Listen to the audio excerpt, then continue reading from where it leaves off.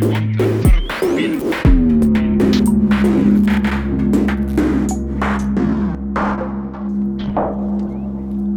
Okay, so media are technologies that organise human life and experience. They symbolically represent reality, and they also collect information about reality. How did they come to do this? First up, we often think of digital media as new. We register this most clearly in the advertising and corporate rhetoric of technology companies. Go and trace the history of Apple advertisements and product launches from their Macintosh personal computer in 1984 through to the iPod and iPhone launches.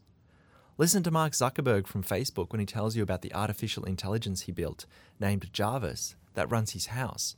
Or Facebook engineers when they tell us they want to build a brain-machine interface that will enable us to type from our brain.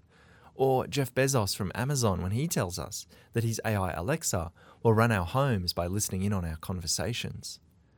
Over and over, the digital media industries present their technologies within a narrative of straightforward, linear progress. The next technology we build will be better than the last, and implied in that sense of better is what we might call a technological imaginary.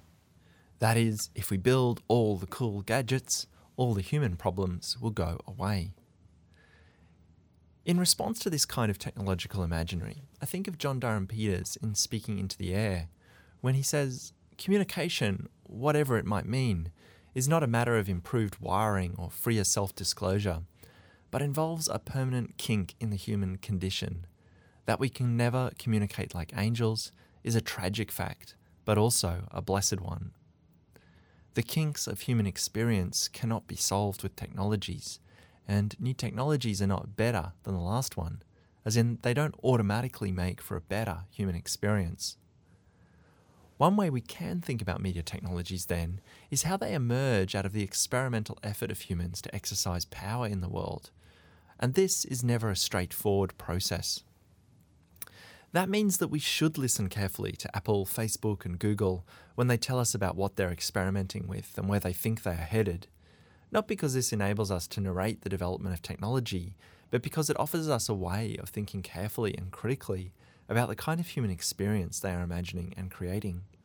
With that in mind, let's turn back to Kittler, who takes this genealogical approach to a history of media technology.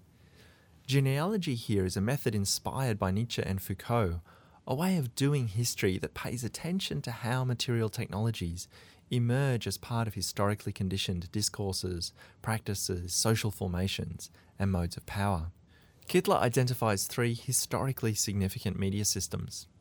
The first is a symbolic media system. In this system, writing, physical speech sounds, or musical tones are transposed by a human into visual symbols, which are then retranslated by users into a sound, word, or idea in the mind. Think the alphabet, musical notation, or paintings and drawings. These systems work because the human users create and follow rules. Alphabets and musical notation have technical specifications that the users have to follow if the system is going to work. For example, the alphabet is a media system with visible symbols and rules for how sounds and speech are to be captured, stored, and processed. This symbolic media system dominates until about 1900 and allows for the development of new forms of social, cultural, and political life.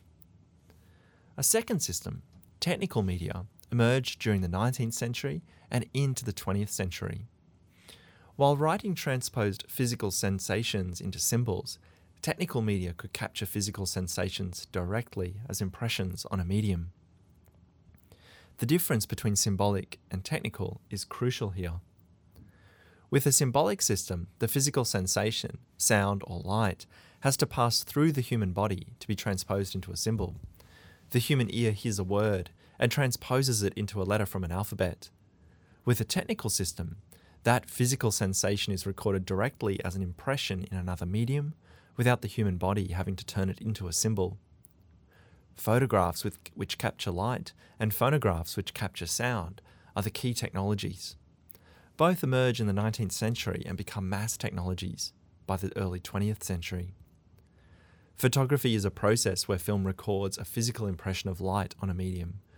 Phonography records the physical impression of sound on a record or tape. Those impressions can then be converted back via the medium into an accurate representation of the original sound or image. The first phase of the age of technical media was the capacity to capture and store images and sound, while the second phase was the transmission of those images and sounds over distance via radio and later television. This system is analog.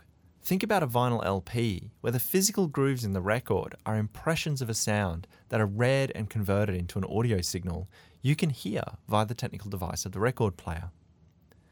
Analog devices, such as record players and tapes, read the media by scanning the physical data off the device. By the end of the 20th century, the age of technical media gave way to our present epoch, the age of digital media. Rather than record data as a physical trace, a digital system converts all information into numbers. The really important point Kittler makes here is that the digital system collapses all the senses into one medium. This enables media to calculate, process, and simulate. In the mid-1980s, Kittler predicts that sooner or later we will be hooked into an information channel that can be used for any medium. Movies, music, phone calls, and mail will reach houses via fibre optic cables. Once any medium can be translated into ones and zeros and pass through the one infrastructure of digital computers and networks, the capacity of media to experiment with reality dramatically explodes in scale. With digital media, the physical properties of the input data are converted into numbers. Media processes are coded into the symbolic realm of mathematics, where they can then immediately be subjected to the mathematical processes of addition, subtraction, multiplication, and division through algorithms contained within software. Think of the present moment, our bodies permanently tethered to and integrated with digital devices like smartphones. These devices convert human experience into data. They store, they calculate, they predict as much as they represent. Our imagination is entangled with the data-driven, algorithmic flows of images, sounds, and texts streaming via their screens. Kittler shows us that this kind of human experience can be traced back at least to the mid-19th century. In the mid-1800s, technologies for storing reality emerge. The phonograph stores sound, the photograph stores light, the typewriter standardizes the storage of alphabet, numbers, and code. From the early 1900s, the technologies for electronic transmission of sound, light, and code over distance emerges in the form of telegraph, radio, and television. In the mid-1900s, around the schema of the typewriter, the capacity of media to calculate and predict emerges.